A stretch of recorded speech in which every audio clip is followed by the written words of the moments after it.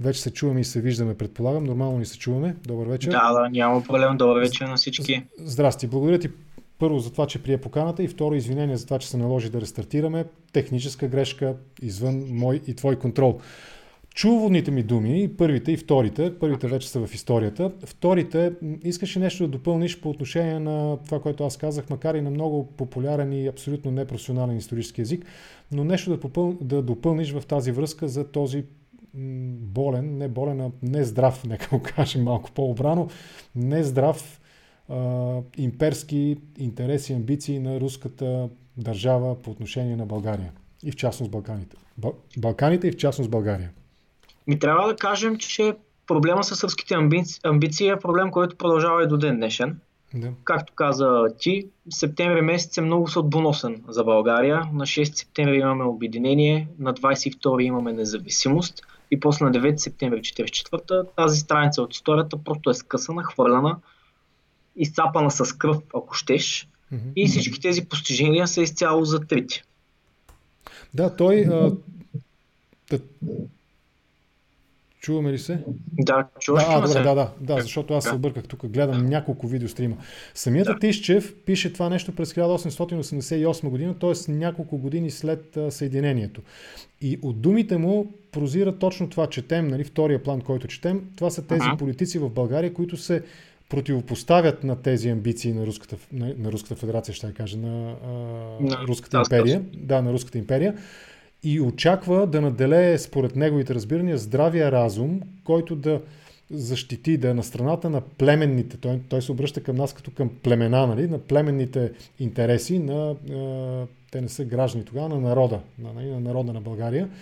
И в този смисъл е показателно неодобрението, всъщност, според мен, е провокирано от една ясно не знам дали ще сбъркам, но проевропейска позиция на управниците по това време, и отдалечаваща сякаш България от ролята на верен сателит на царска Русия. Греша ли?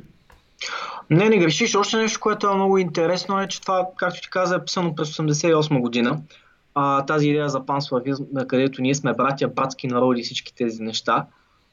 И всъщност това е нещо, което се насажда в българското образование по време на комунистическата диктатура в България. Да. Всички тези идеи, които до днес днешен виждаме, особено в едно по-възрастно поколение, които общо казано, без да ги обиждам, може да наречем собствено носталгици, те още са закърмени с тази идея, че България и Русия са братски народи, че това са народи, които трябва винаги да са заедно, че Русия винаги не мисли доброто, а историческата реалност показва точно обратното. В повечето съдбоносни за България събития Русия или е враг, или в най-добрия случай може да бъде наречена неутрална, но това аз лично не бих използвал думата неутрално. Знам, че твоята специалност или специализация по-скоро е в британската история, но ще ми бъде интересно от гледна точка на историк, който се занимава с британската история. Има ли разлики в прочита на тази част от европейската история по отношение на начина, по който тя се изучава, интерпретира, анализира в Великобритания на острова и начина, по който тук нашите историци я преподават на учениците и на студентите? Има ли някакви различия и в какво се изразяват те? В различия не бих казал, че има, ако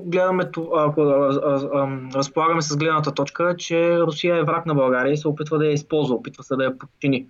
Тъй като самата Великобритания, както знаем, е империя и тя е много добре запозната с този тип игри, с този тип геополитика, ако щеш, където определени държави трябва да се държат в подчинение, за да може да се контролират къде е ресурси, къде е достъп до морета, къде е нещо друго.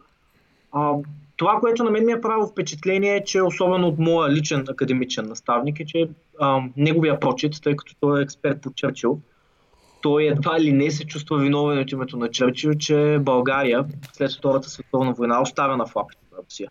Тоест там няма никаква заблуда, че няма значение какво е била написано на салфетката между Чърчил и Сталин.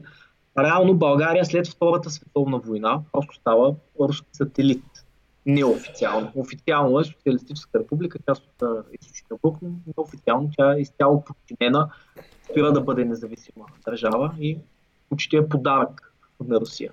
По отношение на тази салфетка, понеже това е много често изваждан аргумент от хората, които твърдят, че Съветския съюз не е виновен за състоянието на България след 1944 година до 1989, а и до днес, ако щеш. Моят прочит на нещата е такъв. Исторически датата, събитията, които се случват около тази салфетка, тази конференция, нали, тогава, те са всъщност на един по-късен етап, когато вече нещата са били решени. И аз съм по-скоро склонен да мисля, че Чърчил на тази салфетка, той успява да изкопчи тези проценти от 100% контрол съветски, а не обратното. Не им казва, вземайте там 75 или колко, 25% ли беше, точно така, 25% мисля, че беше България. Тоест той успява да изкопчи 25% от България, а не обратното, а не подарява 75%. Искаш ли да кажеш някои думи в тази връзка? От тази гледна точка си напълно прав. Това се опитва да направи. Но и на него на самия му е ясно, че въпреки играта с салфетката, реалността ще бъде съвсем друга, тъй като и да напишеш на една салфетка с Сталин, когато Червената армия е стъпила някъде, както знаем и след последвалия народен съд, то даже не е смешно, то е много тъжно, но за съжаление вече единствено можем да гледаме на него с една горчива ирония.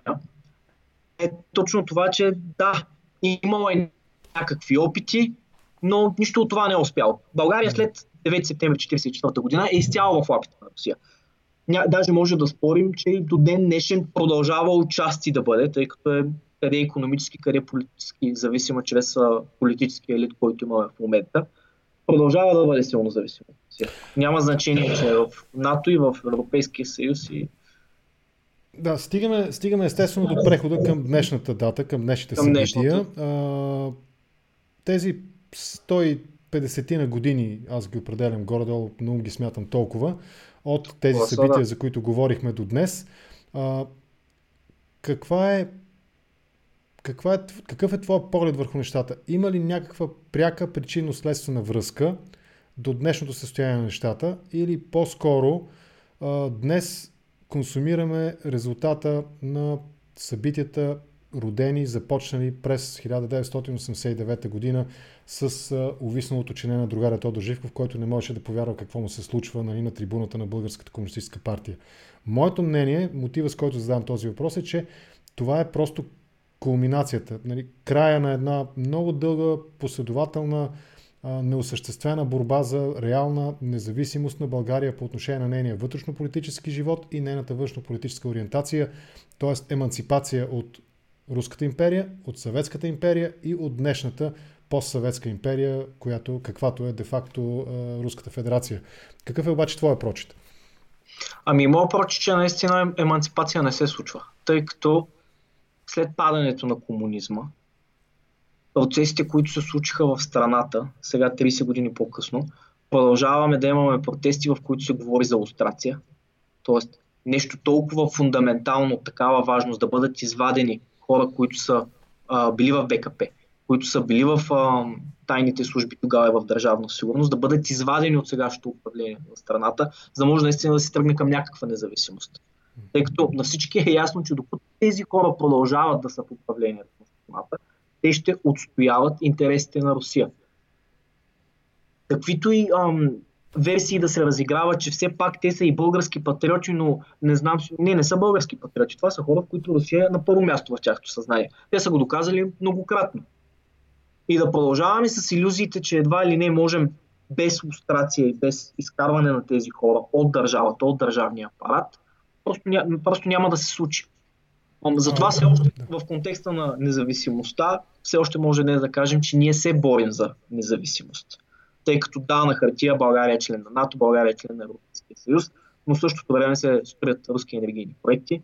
В същото време никой не смее да изръмжи на Русия по редица въпроси. Включително дори това, че нагло злоупотребява на ключови исторически дати в България и се опитва да наложи своята интерпретация. Тя го прави като звучен шамар. Всеки път ни забива по един шамар. Къде дали се говори за Народния съд, къде някъде другаде. Чисто за да провокира, показва, че може да го направи. Има тая власт и то си е чиста демонстрация. Това е. Така че еманципация далеч сме от това, за съжаление. Говорейки за това, в контекста на тази твоя и моя теза, подкрепена от теб или доразвита по-скоро от теб, има ли значение според теб начинът, по който тази политическа доктрина или концепция се възприема, ако не от хората на площада днес, то поне от тези, които лидират протестите и които говорят от името и на хората на улицата и на площада. В контекста на това, което казах при първия опит да започнем предаването днес, нали, разговора ми с теб днес, а именно това, че площада се е разделил на няколко основни групи.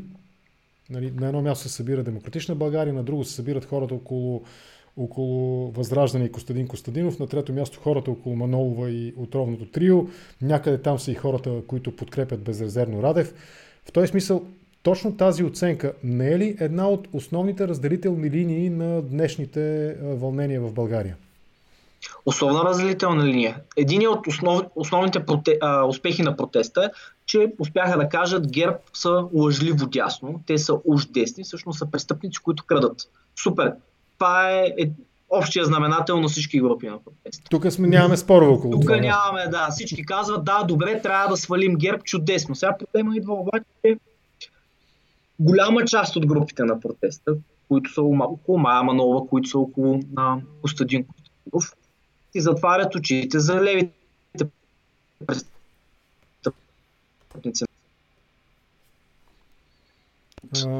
Мая Манолова е била БСП.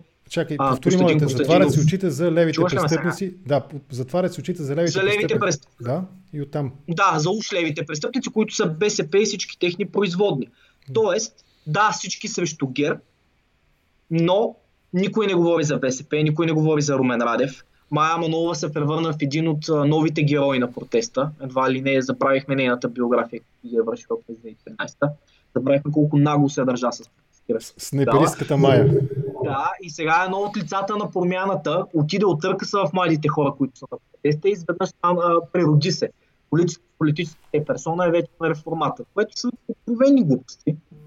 Но за съжаление организаторите на протеста в лицето на Отровното трио, които толкова държат да са властелини на цялата гражданска енергия в триъгълните на властта, те оставят този наратив или този сценарий да се наложи. Оставят Манолова, оставят Костадин Костадинов, помогнаха на Румен Радев да се превърне и той в един от героите. Рейтинга му е страхотен наистина, но трябва да се зададем въпроса какво също се направи Румен Радев да постигне този рейтинг. Какво е направил? Какво според теб е направил? Каза мутри вън и след като тази риторика беше взета на драго сърце от организаторите на протести, изведнъж Радев се превърна в герой. Реални действия няма, политики няма, вярно той е президент, но тук говорим за една гола риторика, която почива на една истина, която е ясна на всички, че ГЕРБ са корумпирани. И че не са дясна партия, и че там наистина проблемите са много сериозни. Същите проблеми ги има и в БСП, но протестът не говори за това. И тук е всъщност голямата опасност, че може да бъде употребена гражданската енергия. 2013 аз бях в гимназията тогава, но лично за себе си учитам грешката. Аз 2013 не знам как се е случило, но защитавах ГЕРБ, за което мога само да се срамувам в момента. Но тогава се случи обратното. Тогава разбрахме за ушлевите престъпници, които бяха БСП, които трябваше да бъдат свалени, но се затворихме очите, или поне смятам, че част от хората, не всички, се затвориха очите за ГЕРБ, които се върнаха победоносно на бял кон. И сега 7 години по-късно ролите са разменени и най-голямата глупост ще е да върнем БСП, да върнем левите, уж левите, защото те не са леви, не би ги нарекал БСП левите, генезиса им на ГЕРБ и на БСП, БКП. Да върнем едните за да изгоним другите. Това ще е най-голямата глупост. И след 7 години може пак да се видим по почитаите, да се задаваме въпроса, защо така стана. Къде отново сбъркахме, да. Да, къде отново. Ако поговорим още малко за така нареченото отровно трио, ти описваш тяхното поведение като определено в услуга на една политическа група или едни определени политически кръгове. От друга страна обаче те много внимателно се стараят да не говорят политически, да не се изявяват като политици, да се етикетират все по-видимо като граждани, като граждански лица на протеста и така нататък. Това какво може да има като втори план, чисто хипотетично разговаряме в момента. Тяхното нежелание да говорят ясно политически от протеста, пред протестиращите граждани, да акцентират върху, примерно, други политически възгледи и други политически представители, които да говорят пред хората. И в същото време пък това, за което ти говориш, доколкото те разбирам, някакви видими, макар и не много ясно така манифестирани, пристрастия или по-скоро услужлива позиция по отношение на едни други определени кръгове политически, около Манолова, около БСП, Радев и така нататък. Какво може да се крие за това нещо? Според мен триото, естествено нямам доказателства на този етап, но държанието, начина по който се държат. Не, говорим чисто аналитично, ние не обвиняваме. Бранд. Да, не ги обвинявам. Те създават политически бранд, политическа марка. Тази марка е на едно гражданско обединение от първото трио. Това са граждани, които са недоволни от управлението. Граждани, които много настояват всички да са заедно, за да бъдат свалени.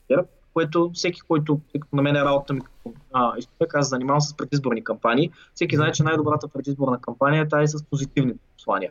Аз по-позитивно послание от това всички да сме заедни, всички да сме обединени до промяната, без да се казва каква промяна, не се сеща. Така че се налага това говорене, този позитивизъм, който почива на нищо друго, освен на сляпа вяра, и създават една политическа марка. Тук проблема за мен е по-скоро в това, че не го признават. Ако кажат, да, ние имаме политически амбиции. Политическите ни амбиции минават през евентуално коалиция с Мая Манолова или друга партия. Няма как да знам. Това е окей. Но когато продължава да настоява, че това е граждански протест, че това е протест, на който партиите нямат място, или т.е. партийните програми нямат място, това, което те правят, всъщност да неутрализират конкуренцията. Те навират всички по ъглите в тези групички, които са се обособили на теста, навират ги в ъглите и те стават единствения глас на протеста, гласа, който призовава към заедност, към това всички да са заедно, към единство, към промяна, към не знам още какво. И тук това въпросът добре. Когато те, защото аз съм почти убеден лично за себе си, че те ще реализират политически протест, когато те отлепят тази лепенка на отровното трио от протеста и я залепят към някаква политическа формация, какво правим тогава? Как ще се почувстват хората, които са били на граждански протест в момента, поне по техни думи?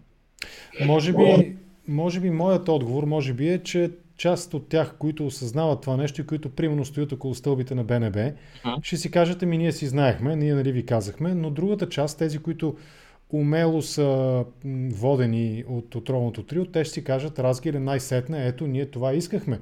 Просто защото посланията в момента, поне както аз ги прочитам, акцента на тези послания е именно по-скоро в синхрон, как се казва, резонира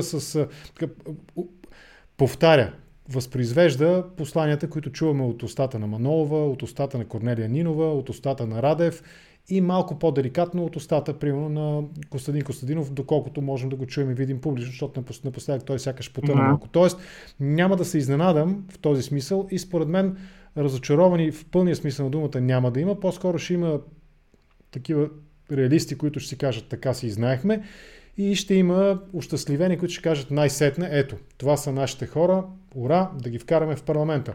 В този смисъл, позитивното послание, съгласен съм с теб, ти каза, че няма ясна цел. Какво виждаш ти, като ако този сценарий се осъществи, какво според теб би произтекло от тук нататък след изборите, новия парламент, евентуално някои хипотези в тази посока да нахвърляш? Само преди това да кажа, аз смятам, че има разочарование и това ще са младите хора. Защото ние продължаваме да говорим как това е протеста на младите хора. Като демография има доказателства, че наистина има много млади хора. Но това е протеста на младите хора само по демография. Като риторика, като символика, като послание, това не е протеста на младите хора. Както ти каза, това е протест, който се ползва с думите на Мая Манолова, думите на Румен Радев и думите на още няколко от хората около кръга, около тях. Да. Което мен лично, който протестира в чужбина, не ме устроила. Тъй като аз не протестирам, за да дам гласност и да измия имиджа на Манолова, на Костадин Костадинов или на Румен Радев. И когато ми кажеш, че това е граждански протест, аз виждам ясно как определен тип послания намират доста по-голяма трибуна. Доминира. Лицето на отровното трио, значи нещо не е окей. И пак казвам, ако това се признае и се каже, така и така, това са ни плановете, това смята да направим, чудесно. Тогава и те са честни, всеки може да си прецени коя групичка да отиде, да ходи ли на тези протести, да отиде ли някъде друга да протестира и така нататък. А сега да се върна на въпросите за евентуално как би изглеждал един парламент и какви ще са политическите последици. Да. За мен при всички случаи парламента ще бъде много разнороден. То просто няма как да е. Ще имаме едни ГЕРБ и БСП, може би, идентични проценти на тях. Слави по всичко личи, че ще влезе, което и то, нали, се очаква да е трета политическа сила, ако социологически включвания са верни. Имаме ДСБ, имаме Демократична България, в някакви проценти предстои да видим. И вече тук всъщност идва въпроса, ако триото направят проект, това самостоятелен проект ли или с Мая Манолова ще се влеят ли някъде? Ако триото и Мая Манолова вляза като 6-та или 7-ма партия, за тях вариант е да се коалират евентуално с Слави, да се търси някакво по-такова ляво обединение от Слави, от БСП, от Манолова, от триото. Макар че като карам Слави по това ляво обединение, на мен още не ми е ясно лично за какво точно се бори Слави. Каква е политическата му идентичност, каква е политическата програма. Това са въпроси, които евентуално ще получим отговор, като започне предизборната кампания. Да. Но резултатът ще е един силно раздробен парламент и евентуална коалиция център-ляво, така да я наречем. БСП, Слави, Манолова, евентуален политически проект на триото. Нещо такова предвид. Тук от YouTube следа и коментарите. Иван Георгиев подсказва нещо много интересно. Аз съм съгласен с това нещо. Той го пише на латиница, но така не че се разбира. Показвам го в момента на екрана. Триото в момента варят жабата. По примера за жабата, ако повишаваш бавно температурата, тя накрая не разбира, че е сварена. Съгласен ли с подобен коментар? Много добра метафора, наистина. Точно това правят. И в тази връзка на мен ми е много забавно, защото нали, Борисов му се смее, с право му се смее, защото той казва, аз ако не управлявам, кой ще дойде? Край щупи се държавата, всичко отиде по дяволи. Да. Защитниците на триото ползват нещо подобно, което е, то няма кой да протестира, ако триото не организира протестите. Аз не знам единствените протести в България да започват и да свършват с триото. И че едва ли не общественото недоволство по някакъв начин, ако не го канализира триото, то няма никога да се материализира. Това е много подобна опорка на тази, която ползва Борисов. Ако не са триото да организират нещата, няма да дойде на площада. Ако не съм аз да управлявам държавата, тя ще се щупи. Същото е. Същината е една. Да, логиката на нещата е еднаква, да. Като говорим за младите, аз едно нещо истински не мога да разбера. Ти как го разбираш това нещо? Това разделяне, тук аз далеч не съм вече фен на единението, на единство и така нататък, но просто се мъча да разбера логиката, защо трябва една демографска група да се отделя от другите и какво се влага в това нещо. С какво, примерно, аз съм 50 годишен. Ти си, доколкото разбирам, 20 и няколко, 24-5. 26. Тоест разликата между нас е двойна. С какво, примерно, моите политически възгледи и, примерно, целите, начина по който аз бих ги заложил като цели, примерно, гласувайки за някой или ако имам политически проект зад гърба си, биха се различавали от твоите, при условие, че ние с теб в момента говорим на един език. На практика, виждаш, ние нямаме противоречия. Аз търся за какво да се хвана, да ти опонирам, но не намирам. В този смисъл, защо е необходимо това напълно изкуствено демографско разделяне на хората, които протестират и изразяват някакво одобрение на властта? Какво качество се вменява на така наречените млади или каква липса на качество се вменява на така наречените стари? Как си го обясняваш ти това нещо? Аз си го обяснявам. За мен е чист маркетингов трик. Okay. Младите се използват като някаква метафора за нещо ново, нещо свежо, някаква едва ли не промяната чука на вратата. Поне особено в началото медиите, когато го използваха протеста на младите и така. Това беше точно това. Истината е, че няма някаква, кой знае каква качествена разлика. Единственото, което може би е по-характерно за младите, с което може да се различават, че има хора, които част от тях, които не са били политизирани до сега.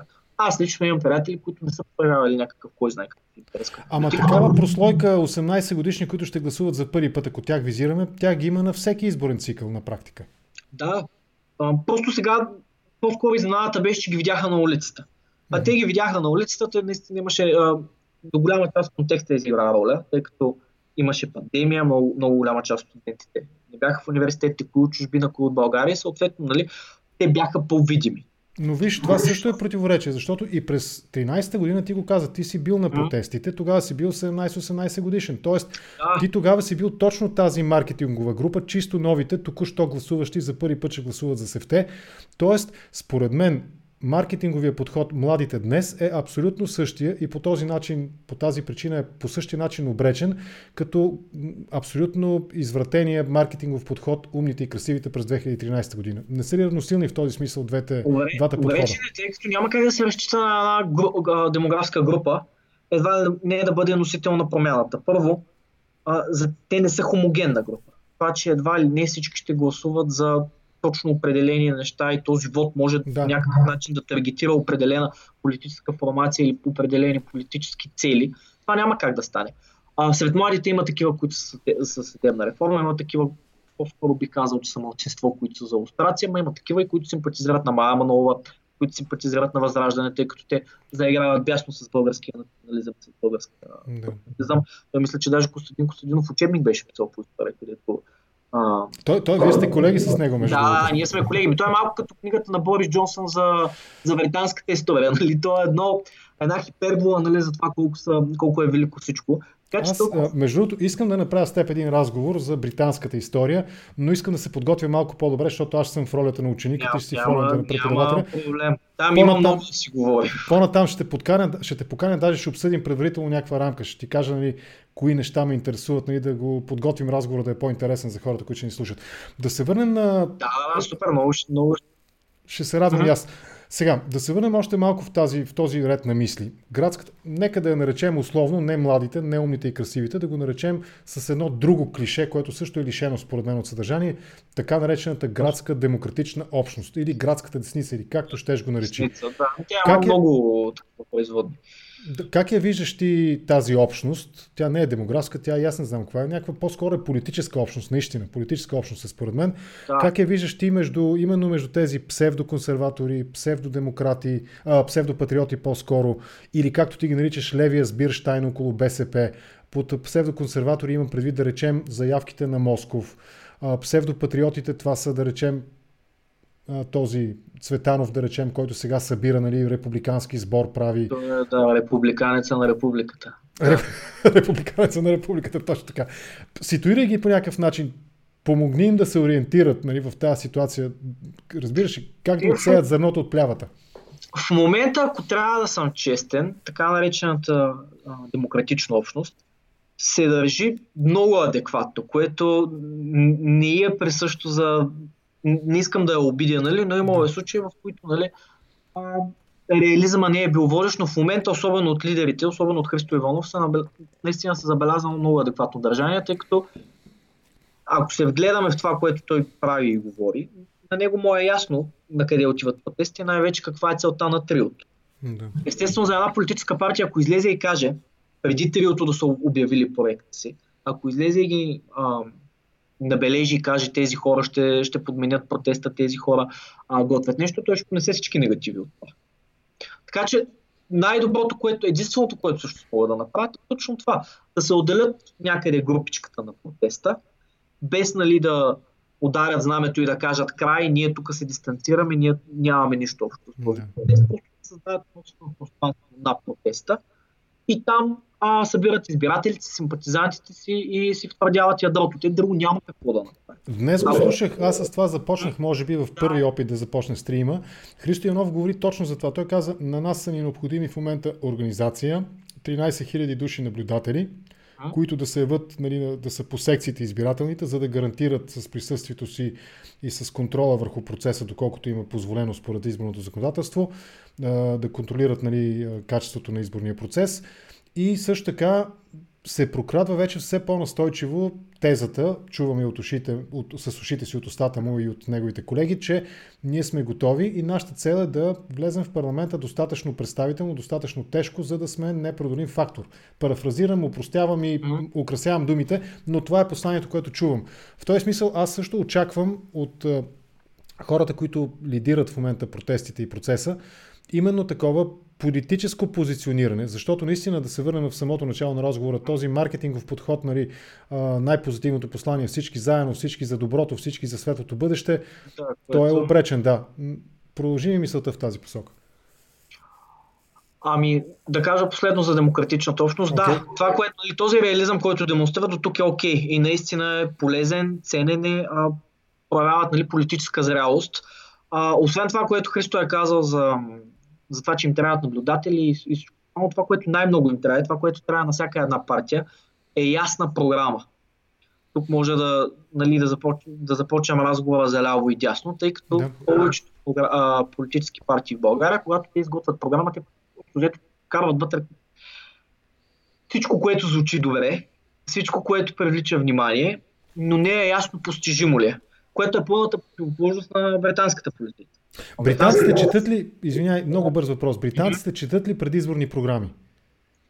Не ги четат целите, но това, което се появява в пресата, пресконференциите, това гледат. И най-вече гледат разбивките, като се горе-долу с основните си обещания. Да. Създава листовки и всякакви други такива материали, особено сега в онлайн пространството имаш всякакви варианти. Дори на миналите избори Борис Джонсън стигна до там, че създаде фалшив сайт с програмата на лейбъристите. Където беше написал всякакви глупости, за да може да стресне хората и да ги... няма да коментирам етиката на този тип. И у нас си ги имаме такива сайтове. Брадва, информиран... е важна. Наистина там битката се води около така наречения партиен манифест, партийната програма. И програмите в България сега, за програмите на българските политици. Казваш, че са необходими?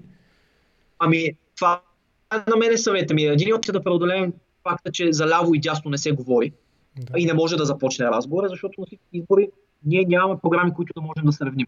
Нямаме програми, примерно, където да можем да видим какви са основните политики и да ги поставим на някакъв политически спектър. И когато го нямаш това, става точно това. Не се гледа ляво. Дясно гледаме да гласуваме за хора, които ни се струват честни, за хора, които няма да крадат.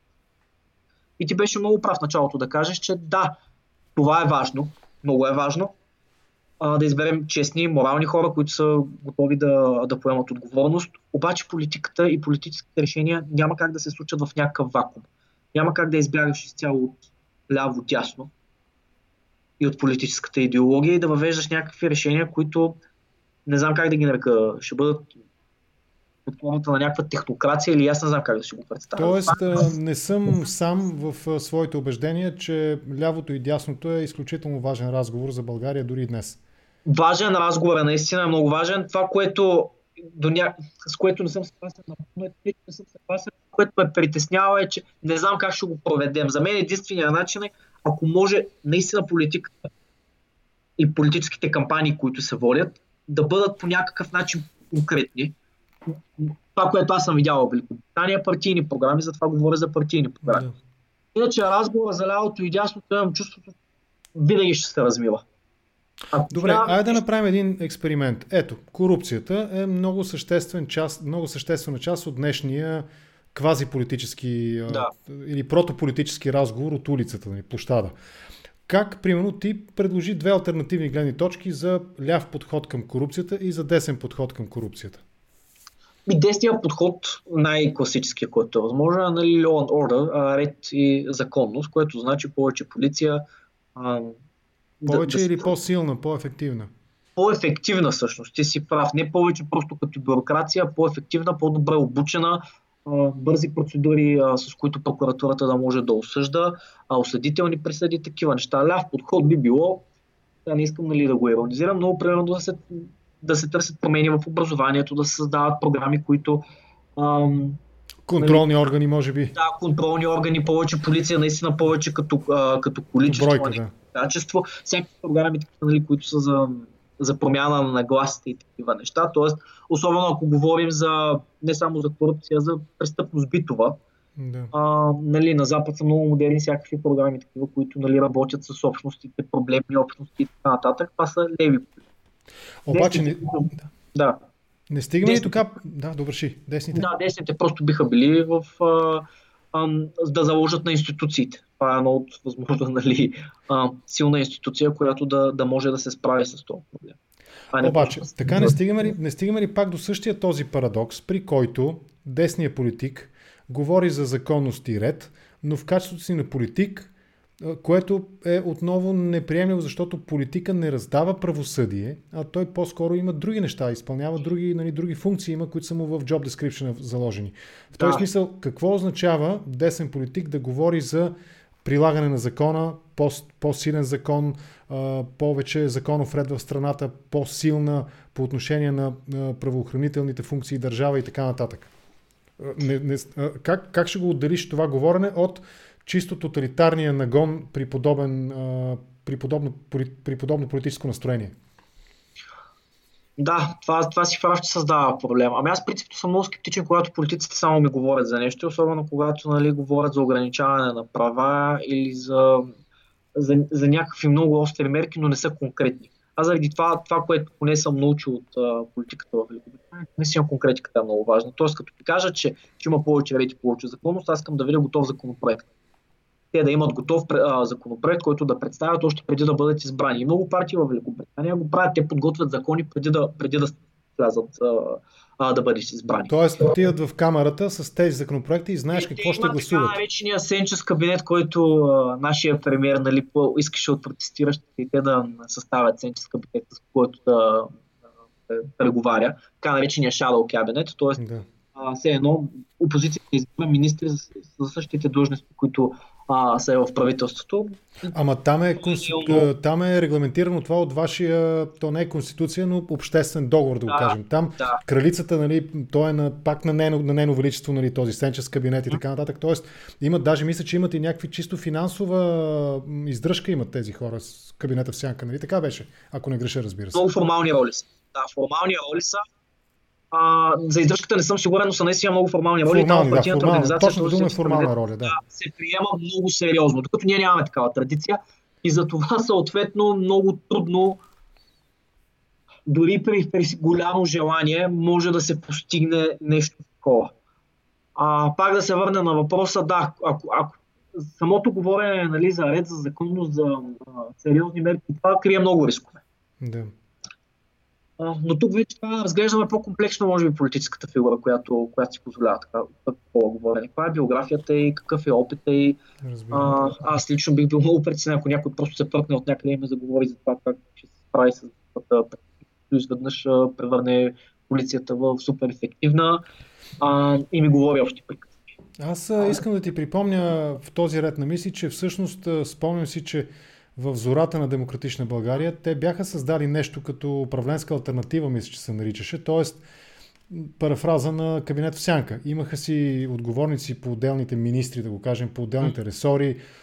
Примерно за Тома Белев се сещам, мисля, че той беше човек, който беше за екологичната политика. Имаха хора с икономиката, с международната политика. Тоест, ето един пример, който за съжаление може би те не развиха.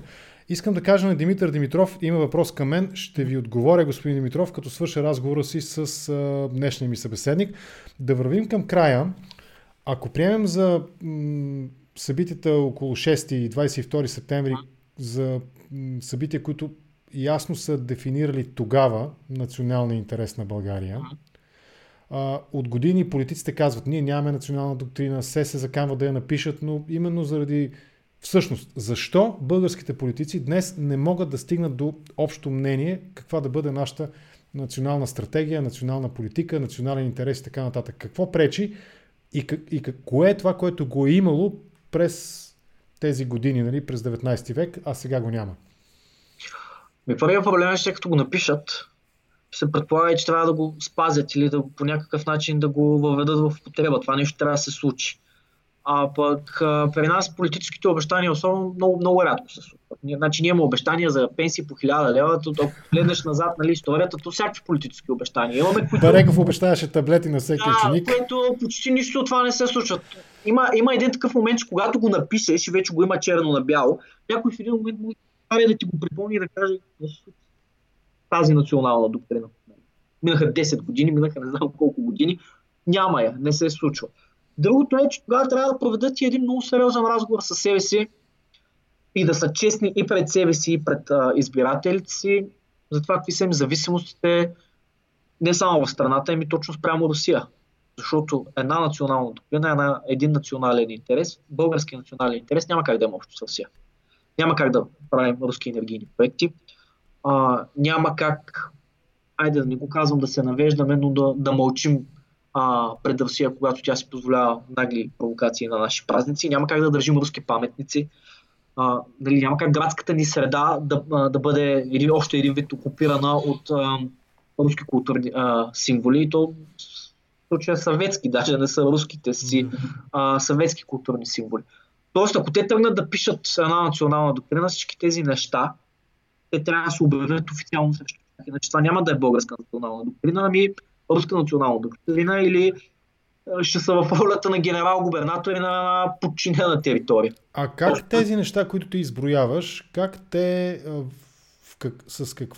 в какво те си противоречат, примерно, с пътя, който България е приела от известно време насам, а именно на Запад, Европейския съюз, военно-политическия съюз, НАТО и така нататък.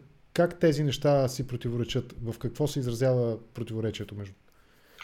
Ами първото противоречие е, че в Европейския съюз и в НАТО всички страни са демокрации. Русия трудно може да бъде класифицирана като работеща демокрация. Напротив, те тотално си вървят. Там диктатурата изобщо не се крие, репресиите изобщо не се крият. Виждаме какво става в Беларус, която наистина може да бъде определен като малкия брат на Русия.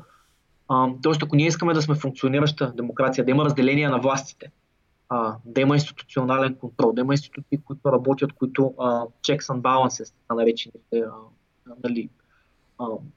точно разделение на властите, това няма как да стане с близост с Русия или когато сме зависими от Русия, дали икономически, дали политически, дали по някакъв друг начин. Просто руския модел е власти да отгоре. Тя обикновено се съсредоточена върху един човек и неговата клика или елит, или както искаш да го наречеш. Така че това е абсолютно несъвместимо с пътя, който поели. Това да сме работеща демокрация, няма как да сме в орбитата на Русия. Няма държава, която да успява да създаде и изгради работеща демокрация, бивайки в орбитата на Русия. Добре. И може би към края на разговора реакцията в Великобритания по казуса Навални, какво се случи, какви са актуалните в момента не събития, развитие на нещата около Брексита, как го оценява обществото сега, колко година или 2 години вече, даже не помня колко време мина. Точно, това беше 2016 референдум, повече 4 години вече. Да. 4 години още влачим това. Ами как го оценява? Аз началото бях много против. По обясними причини, аз 2016 завършвах бакалавър, исках да правя магистратура. За мен това беше, какво ще правя, ако те излязат шок. Да. Сега ще кажа много набързо. Не беше толкова шок, защото Дейвид Камерън дойде април месец в университета, където учи и се срещна с студенти. Да. Тогава много лошо впечатление ми направи, човек като дойде, събитието не беше отворено за всички. Пратиха се специални покани, аз тогава бях вице-президент на българското общество, нещо е такова и съответно бях поканен. Да. И общо взето за него се създаваше среда, където няма да му задават неудобни въпроси. Контролирана среда, да. Да. Тази контролирана среда, ако в един университет, той все пак се води престижен университет, ако там не можеш да си позволиш, защото се очаква, че са културни въпроси, няма някой да излезе и да това грубо казано. Да. Ако там не можеш да си позволиш да бъдеш автентичен и да бъдеш истински, значи имаш проблема. И това всъщност се случи. Това е една от причините той да загуби и не само да загуби, но след това се изнижда по чорапи и да остави страната в хаос. Това лека по лека започва да свиквам с тази идея. На мен сега единственият ми основният проблем, и не само на мен, защото имам много приятели, които всъщност са върли поддръжници на Брекзит, е, че да, Борис Джонсън е чудесен оратор, феноменален биха казали. Обаче като изпълнител, като човек, който осъществява политики, просто не му се получава. Виждаме го с COVID. Днес обявиха примерно новите мерки, които са изобщо никой не знае какво се случва. Виждаме го с Брекзит, където наруши международното право. С кое не те чу? За Брекзит наруши международното право, да, тъй като делката договори в един момент се оказа, че няма да спази всичко. Защо да договори? Защо да отиде на избори, за да спечелиш мандат за тази сделка? Моят личен проблем с него не е това, че е десен. Аз всъщност симпатизирам доста на консерваторите. Моят личен проблем с него е, че той просто от партията, която беше партията на ред на законност, поне така се ребрандира тя по времето на Тачър, той създаде една партия, която освен да създава хаос и после да се опитва да компенсира с риторика, друго не се случва. Да, някак си мисля за Борисов, докато те слушам.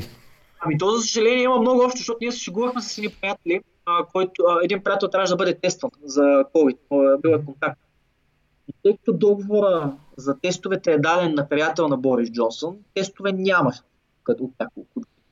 И това много напомня така на българската политическа реалност, където държавни поръчки се дават на приятели на премиера или на доведи до някой, и после резултатите всички знаем какви са.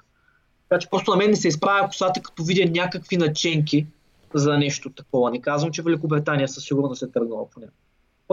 Но това е нехарактерно за нея. Това е държавата, която буквално е превърнала опашките и това да се редишна опашка в фетиш и някакси не става, нали, то организиран хаос, просто да ме присъща. Така че да, нека осъществят Брекзит, но да имат план и нещата да са ясни, да не се случват в последния момент. Това е. И това искат хората. Много хора го критикуват в момента не точно за това, че осъществяват Брекзит. Те го искат. Критикуват го, че нещата се случват по един не особено британски начин. Да го меко казвам. Разбирам. И така. Навални, не протриват ли ръце британците? Ние нали ви казахме? За съжаление, Тереза Мей беше доста по-остра в отношенията си спрямо Русия. Все пак Скрипал беше британски гражданин. Скрипал беше, да, и тя беше атаката беше на британска територия.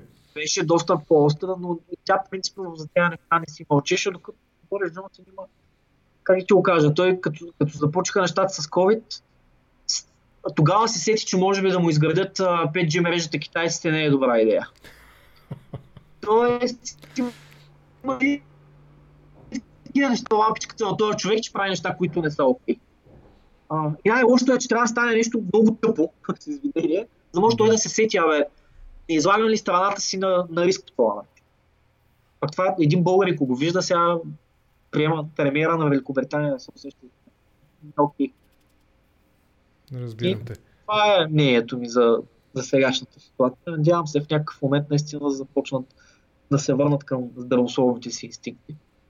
Но, доколкото те разбирам, някакви сериозни вътрешни сътресения около Брексита няма. Не, вече не. Сега сътресенията са около вируса, тъй като икономиката наистина е много сериозно засегната. И това го казвам, нали, въпреки че аз съм фен на строгите мерки, ако тук се наложи втори локдаун, наистина съм сигурен какво стане. Хората няма да го приемат, тъй като бизнеси, като хотели, като ресторанти, като кръчми, те наистина са на изживяване. Затворят ли ги за още един месец, много от тях просто няма да отворят. Това е гръбнак на икономиката. Там аз отдавна не следя, признавам си, не следя числата, но ми се струва, че в Великобритания нямаше и няма такъв крещящ дисбаланс, какъвто го виждаме в България. Какво имам предвид? През зимните месеци, когато започна у нас истерията около COVID, болните бяха в пъти. Може би десетки пъти по-малко, няма да сбъркам, ако кажа, отколкото са сега, но пък мерките тогава, сравнени с сега, спрямо сега, бяха наистина драконови. Да. И в този смисъл, нали, не знам при вас как беше, но тук ми се струва, че в началото прегориха малко манджата, без да има реален повод за това, докато сега вече е късно и вече нали, хората свикнаха с 150, 200, 300 души на ден, нали, болни, нови, свикнаха с това нещо и по тази причина сега вече ще бъде много по-трудно и дори е възможно да се стигне до много по-бурни протести, отколкото тези, които наблюдаваме, ако се опитат да ограничат отново по същия начин, по който ги ограничиха в ранните месеци на тази година. Имаше ли нещо подобно в Великобритания? Там направиха обратното. Там аз, когато започна всичко, бях в Манчестър. И бях по работа с един колега и тогава случаите да са били, мисля, че нямаше 1000. Бяха малко.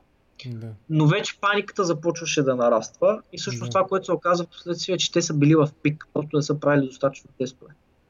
Пика тогава е започвал. Това беше... Да, имаше съпротива срещу тестването. Вече беше започнало също всичко. И тогава, нали, в Манчестър то се виждаше, че хората са много притеснени, мерки нямаше никакви. В заведения, като отидеш, всички бяхме почти един до друг. Аз, примерно, съвсем лесно мога да взема вилицата на подобен, защото масата е почти допряна до него. Да. Някакви мерки относно хигиената нямаше никакви. Даже беше абсолютно невъзможно да си купиш дезинфектант.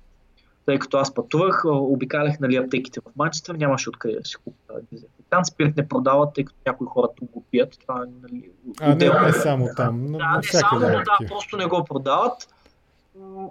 И буквално се стигна до положение с моя колега да си мием ръцете с водка в един момент, защото ние тогава решихме, че обнението беше страшен цирк, нали? Аз съм много... Ама то водката не става, защото се оказа, че трябва да е над 70 градусов алкохол. Ние освен да се напием в автобуса, в който пътувахме 9 часа, нищо друго не направихме. Ясно, да. Добре. Симулирахме някакви... Да, но тогава наистина беше проблем, тъй като това е фрапатния пример. Airbnb си бяхме взели. Чакаме да дойдат хората, от които са в там един голям апартамент. И те даже не си направиха да ни кажат. Във Франция тогава, принципно желателно, като се върнат от Франция и минат през летището в Манчестър, където има регистрирани случаи, да не се срещат веднага с други хора. Да. Те благоволиха да ги кажат тези неща и съответно от това никакво не спазване на каквото и да е, видяхме какво стана. Наистина много лошо в България. Особено старческите домове, там стана нещо наистина ужасно. Разбирам те. Добре, нека да приключим тук. 50 минути разговаряме с теб. Благодаря ти. Ще те поканя наистина малко по-натам, като изясним, като сложим една рамка за какво да поговорим. Искаме се да поговорим за британската история. Разбира се, с някакви препратки към българската. Такъв злодей ли е Чърчил, дето искал да направи от София картофено не пюре, картофено поле. Все такива твърдения, които му се вменяват, пък той никъде няма документална следа. Нали ти казах, на мен академичният ми наставник, той е точно един от водещите такова по Чърчил. Може би това ще бъде най-общата широка рамка на разговора. Нали, за да видя неговото мнение какво, защото той наистина е човек, който колко 10 книги, колко е написал и за Чърчил, така че мога и него да го Чудесно. Даже може би ще помисля дали да не го и него да го включим по някакъв начин в разговора с твоето посредничество. Благодаря ти сега, ще те изключа от видеото. Моля те, прекъсни ти едностранно връзката. Добре. Беше ми интересно да те слушам. Лека вечер ти пожелавам. Бъди здрав и до скоро. Вечер. Благодаря. Чао, чао.